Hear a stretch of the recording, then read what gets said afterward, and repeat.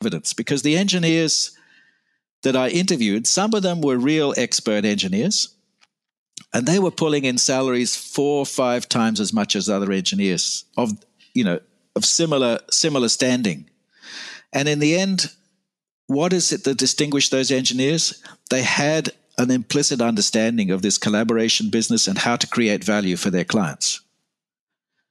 They had developed that understanding by trial and error and more or less by accident, and many of them couldn't describe it in the terms which I've been able to describe it to you today. But the fact remains that they're there, and the book essentially captures what it is that they do differently. So the opening is there for any engineer to study the material there, learn from it, and you'll be able to do the similar things and make yourself a lot more valuable for your clients and your employers. And in the end, you'll be able to demand more money. That was James Trevelyan, who's the author of the book, The Making of an Expert Engineer, and an educator down in Perth, Australia. My name is Bassanio Peters, and I'm the host of the Grinding Gears podcast. Making sense of specialized engineering knowledge is not easy. A majority of the technical know-how is actually learned informally on the job and by doing. If you're fortunate enough, you've had an incredible mentor who's shown you the tricks of the trade. If not, don't worry about it, because this podcast will serve as your own personal tribe of mentors. In each episode, we will extract tribal knowledge from top engineering and manufacturing leaders to help you on your journey. There's really no way of knowing what information you're going to need around the next corner of your career. So let Grinding Gears be your guide. In this first episode of the Grinding Gears podcast, we speak to James Trevelyan, who again is the author of the book, The Making of an Expert Engineer, and an educator down in Perth, Australia. I wanted to talk to James to get a better understanding of what he personally feels makes you an expert engineer. He spent countless years researching this particular subject and traveled all around the world and met with large multinational organizations and spoke to their engineering teams. And then in other parts of the world, really had conversations that were eye-opening and enlightening for me. So it's a really casual conversation about this topic. Some of the things that James addresses is, for one, is engineering actually less expensive to do overseas? There's been an influx in offshoring, but James talks about if that's actually the case. In the intro statement, you heard James say, what are the things that really drive commercial value for organizations? What are the things that the top engineers do that allow them to demand more money? So we'll get to the episode here in a second. I want to say thanks for joining us, and thanks to our sponsor, SolidWorks. Hey, James. First, thanks for joining us today. It means a lot. You're actually the first person I've interviewed on this podcast. So again, thank you for being with us. I wanted to get a little into your background and experience, because for me, it's always been fascinating to understand how people get started in the engineering space. Me personally, I kind of stumbled upon this industry over 13 years ago. So can you tell people a little bit more about your background and experience? So I started in aerospace and defense in Britain and moved back to Australia, and then had this wonderful experience of developing sheep shearing robots for about 20 years, and got into all kinds of things in robotics, machine vision, and of course, dealing with sheep. I actually had to learn how to shear a sheep myself in order to teach the robot. From aerospace and defense to creating sheep shearing robots, that's diverse experience. And you may think, wow, that's something that I wouldn't really necessarily be interested in if you're a new engineer. Think about the experience, the knowledge that you gained along the way. I think it's super important for people to try and find what their passion is. And sometimes you have to dive into things that you wouldn't necessarily think you'd be interested in. He worked sheep shearing robots for 20 years. 20 years doing that. Do you think that was something he originally intended to do? No. But I guarantee it helped him in his portfolio and especially his knowledge as an engineer.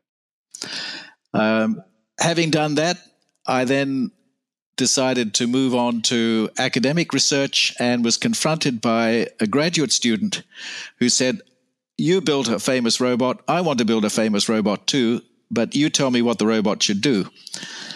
And instead, I turned it into a question. I said, look, we're in the mid-1990s.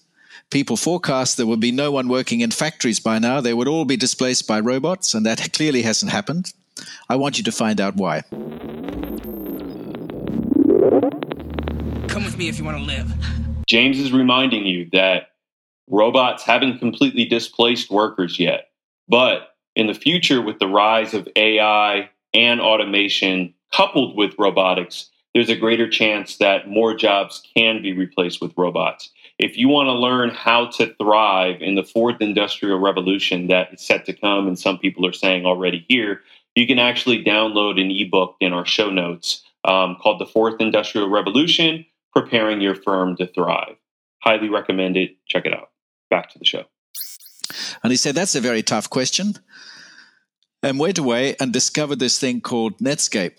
I think it was, or Mosaic, the first web browser, and came back with the idea of operating our robot in the lab remotely using Mosaic. And so we got stuck into building internet controllable robots.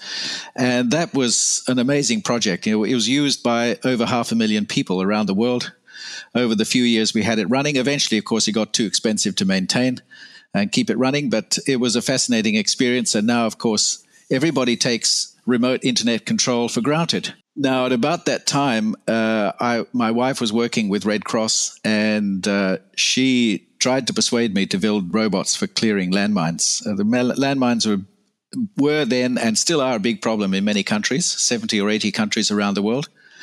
And I said, oh, look, come on, that's much too difficult, much too hard. So undeterred, she got the chief of the armed forces to twist the other arm. And so at that stage, I had little option but to get stuck into it and realized that in contrast to robotics, there were lots of really simple engineering solutions waiting to be found. And so I had a fascinating time. I've spent quite a bit of time in Pakistan, where my wife's family come from, Cambodia, Bosnia, Lebanon, Egypt, many other mine-affected countries. And we made all kinds of different contributions. For example, finding ways to make protective equipment much more cheaply and understanding how effective manual demining is, and even a bit of work on mine detection dogs. We always hear the quote, it's all about the journey, not necessarily the destination. Well, I'm going to put a different spin on it here, but I wholeheartedly believe that. Here's my spin. James's journey got him to his destination with the knowledge, wisdom, and experience to really formulate this question and understand that. If you think about it, he went from sheep shearing robot. Obviously, he said he worked in aerospace and defense, worked on robotic controls, worked through the Red Cross because his wife twisted his arm and actually had a general twist his arm to work on mine detection, which led him to Pakistan, where his wife was from, where he stumbled upon this question. But it wasn't really stumbling upon it. It was because of the journey and, again, the knowledge and wisdom that he gained along the way that he was able to ask this question and then develop 15 to 17 years of research to now come up with this book that you can get in your hands on becoming an expert engineer. So again, the journey is so valuable. Don't be afraid to take on odd engineering jobs, because these jobs can truly help you along your journey and get you the wisdom, knowledge, understanding you need to excel as an engineer. Now, as part of that, I found myself in Pakistan, and I started to realize that it was not the kind of place to work in that I had expected. I'd always been brought up with the idea that countries where people are paid very little per hour are very inexpensive places to get any kind of engineering done. You know, we always talk about manufacturing going to low labor cost countries. My experience was exactly the opposite. I was continually frustrated at the high costs of doing anything. It was a problem faced by every Pakistan engineering organization, and indeed every Indian engineering organization, and engineering in pretty much every developing country. It turns out to be a lot more expensive than you think, and even more expensive than in Australia. And that puzzled me, because I was employing engineers, and I knew that they couldn't do the kinds of things that I would take for granted in Australia, but I couldn't put my finger on what it was. You know, the best thing I could come up with was that they didn't have practical skills. But if you'd asked me what practical skills were at that time, I would have been stuck for an answer. And so as a researcher, I thought, this is an intriguing problem. What is it that these engineers are doing differently? They were not dumb. They were very smart young people, well educated in some of the best universities around the world. Pakistan, Indian-born engineers achieve amazing things in countries like America and Australia. How come they couldn't do similar things in their own countries? And this puzzled me. And so I started interviewing and watching engineers at work, thinking that I could collect data which I would be able to readily compare with all the data that other people would have collected about what engineers do around the world, only to find, and this was a gradual process of discovery, and a frustrating one at times, we found eventually that there was almost nothing on the detail of what it is that engineers actually do. Lots of people had studied engineers, but they'd studied engineers with quite different ideas in mind. For example, to learn how teams operate, or to understand how management operates, how organizations operate. And in all that research, no one had really bothered to ask what it was that the engineers were actually doing in terms of engineering. And so we ended up in this position of having collected data in India and Pakistan, but having nothing to compare it to. So then this problem attracted the interest of some really bright and wonderful students and some colleagues. So over the next, I guess now almost 15, 17 years, we've collected a massive data on what engineers do in Australia and in some other countries as well. And we can begin to answer. In fact, we've found good answers to these questions. And some really fascinating stuff has come out of this story. So that journey was important because it allowed him to understand the questions he needed to ask. But I wanted to ask James, candidly, what he thought were the primary drivers that made engineering overseas much more expensive. Because as he alluded to earlier in the conversation, most of us think that offshoring work overseas is less expensive. So I wanted to ask James, what are the primary drivers and reasons why engineering can become so expensive overseas? What I'm telling you now has only come out towards the end of the research. It took 15 or so years to really understand what was going on. And it's quite possible other people may come back at this problem and come up with quite different understandings. But let me tell you an interesting story.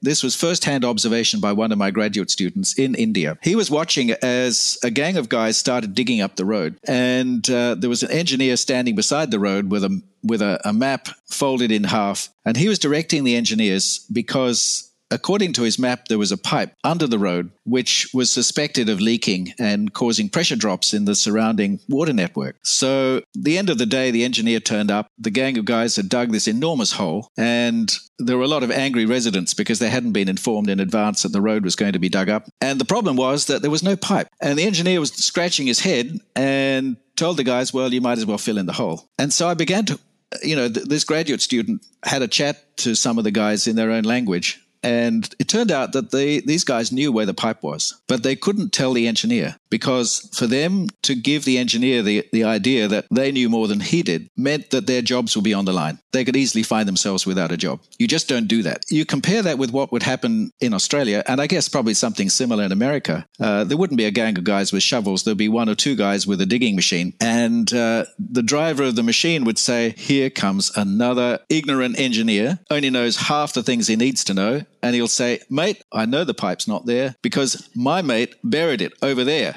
And the engineer will say, oh, okay, so why don't you dig a small hole and prove it to me? So the fact that they can have that kind of conversation in Australia is something that is almost inconceivable in an environment like India and Pakistan, where you have an entirely different social system, where to question the wisdom of one's betters and seniors is to risk losing one's job. And there's no social welfare or negligible social welfare to help you if you do lose your job. No, that's not the only thing. There are many other factors. For example, languages. So the guy with the map speaks a mixture of English and Hindi, the national language. The guys on the shovels will speak a local dialect of a regional language. And the foreman who directs them will translate between the engineer and that local dialect. And of course, a lot gets lost in translation. And that adds up to uncertainty. So what you find is that workers in India and Pakistan, for example, if there's no supervision present to take the blame, they will sit there and do nothing. Because to do nothing actually is less risky than doing the wrong thing. So if there's any uncertainty, they will just simply stop. And so you get this almost universal observation that work stops without supervision. Now, in Australia, you would get someone like a foreman or a site supervisor, maybe even engineer, would be supervising something like 30 or 40 people on a site, maybe more. In India and Pakistan, you'd get an engineer supervising 2 or 3 people because it takes that much time and effort to help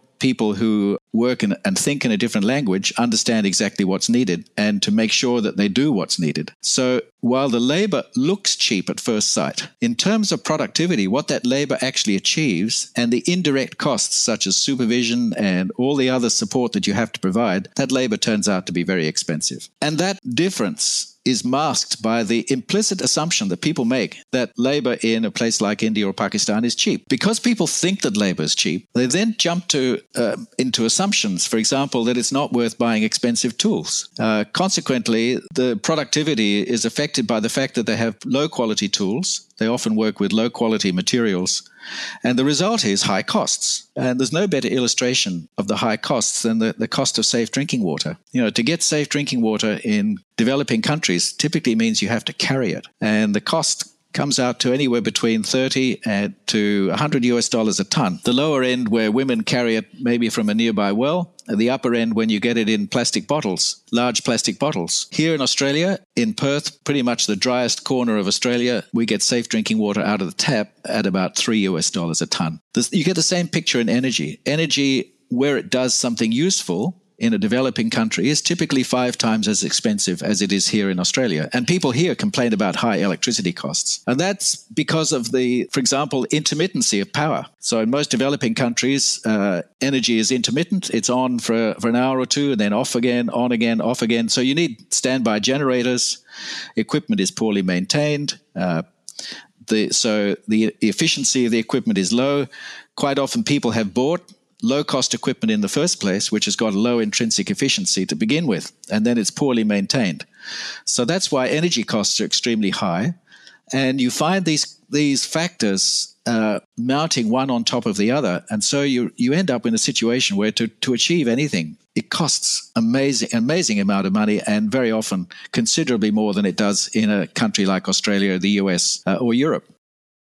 That's very interesting because generally speaking, most people in organizations think by sending work overseas, they're going to be able to save a large amount of money. But you're really challenging that misconception, if I'm hearing you correctly. Definitely. So, James, what would be your definition of engineering? And more importantly, why do certain people and organizations struggle? You're alluding to a lot of the points that you discovered in India, Pakistan, and other parts of the world, but why do you think that is? Why do you think that there's such a struggle when it comes to engineering and actually making sure that projects are completed on time and on budget? So let's look at the basics of engineering. Engineering is essentially the application of technical knowledge, some of which is scientific and some of which is learned by experience, and collaboration. Now, the principles of physics, for example, that water doesn't really travel uphill unless you pump it. Those principles apply equally in Perth in Australia, Peshawar in Pakistan, or Paris in France. They're the same everywhere. What is different, of course, is the way people collaborate. And without collaboration, you don't get anything done in engineering. That collaboration factor and the fact that it's different in different social contexts is something which engineers miss out on. Being brought up in a country like Australia, I took it for granted. For decades, engineering works. And it was only when I was confronted with the absence of good engineering that I began to be put in a position where I could start to understand these differences. Once we work backwards, we say, well, how does collaboration work in a country like Australia? The answer is it sort of works, and a lot of the time it doesn't work very well at all. And that's led us on to all kinds of fascinating discoveries. For example, we found that 2 global organizations involved in the oil and gas industry, organizations whose names you would instantly recognize. We investigated their design checking work and found that while they have extraordinarily detailed quality assurance systems to make sure that everything, every document, every drawing is thoroughly checked, not only by the originator, but also by engineers from other disciplines, the actual checking work is quite often skipped and not done. Engineers sign to indicate that they've done the checking, but actually they have not done the checking. And we found this over and over again in different contexts. Now, we've only done 2 formal studies, but we've got lots of anecdotal data to indicate that this is a universal problem. And then the question arises, well, why? Why is this such a consistent pattern? I'll tell you another one. So in maintenance, for example, any reasonable sized organization uses what's called a computer maintenance management system, or CMMS, which is essentially a sophisticated calendaring system that tells you to grease the bearings tomorrow or do whatever else. And we have found everybody reporting consistent issues with these systems. And in essence, it's how do you get the coordination, the effective coordination of people involved in maintenance? And it turns out to be incredibly difficult. And studies that have come out of Scandinavia indicate that maintenance and operations mistakes are typically costing companies as much as 50% of their turnover.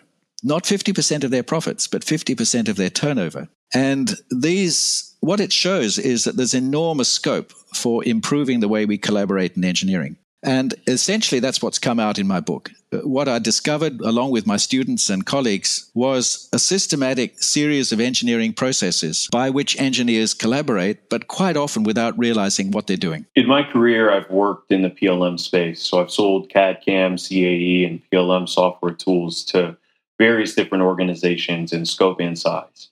And this is an issue across the board, as James is alluding to here and pointing out.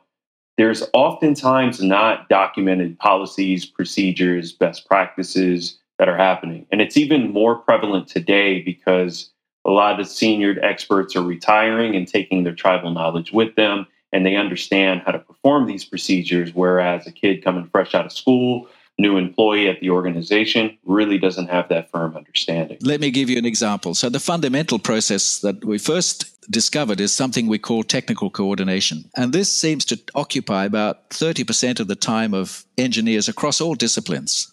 Of course, there's variations from one day to the next, 1 week to the next, and maybe even between 2 engineers sitting side by side, but it's remarkably consistent. What is it? Okay, engineers need to get something done by somebody else, either because they don't know how to do it themselves, they haven't got time, or maybe they don't have access to specialized software or information that's needed. Now, in theory, an engineer could go up through the hierarchy. So I can ask my boss to ask this other guy's boss to ask that other person to look up some information and then send it back to me, and goes up the line and back down the line. Now, of course, you know and I know that if we do that, the message is going to get distorted. I'll get the wrong thing at the wrong time. So it's much quicker and more effective if I go across to Peter or to Jane and I said, Jane, do you think you could look this up? I know you've got really good access to all those specialized standards.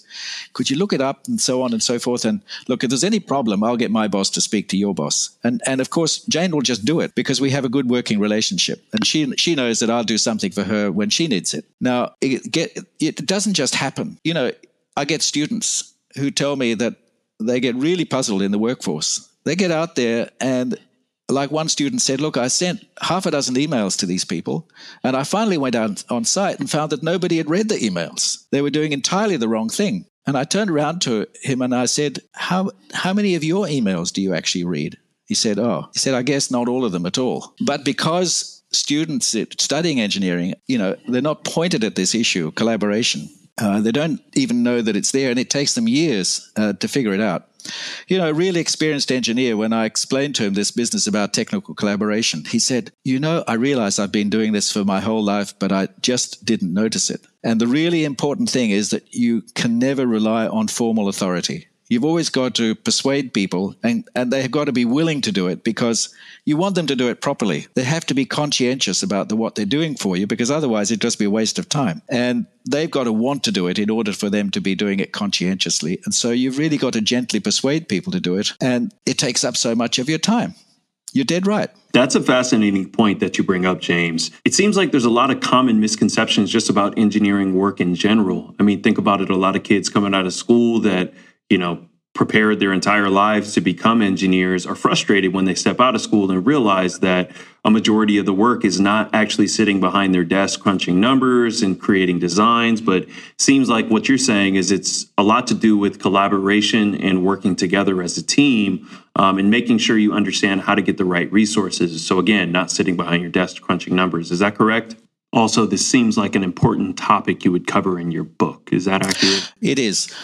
So I went to lots of engineers and I would approach them something like this. I'd say, listen, I want to talk to you. I want to ask you questions because I'm studying what engineers do. And so many of them would come back and say, but why are you asking me? Because I hardly ever do any engineering. I spend all my life doing administration. I'd say, right, okay, so when you're doing the engineering, and I would hold up my hands to say, inverted commas, what is it that you're doing? And he'd say, oh, of course, calculations, design, that sort of stuff, the kind of things that we were taught in university. And I'd say, well, okay, so what's all the other stuff you have to do? He said, oh, meetings, contracts, checking, so much administration, paperwork. It's all, that non-technical bullshit. So I said, well, okay, so why couldn't you hire a clerical assistant to do all that for you?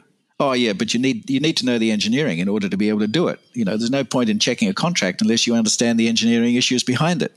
Okay, so it is engineering work, all that other stuff.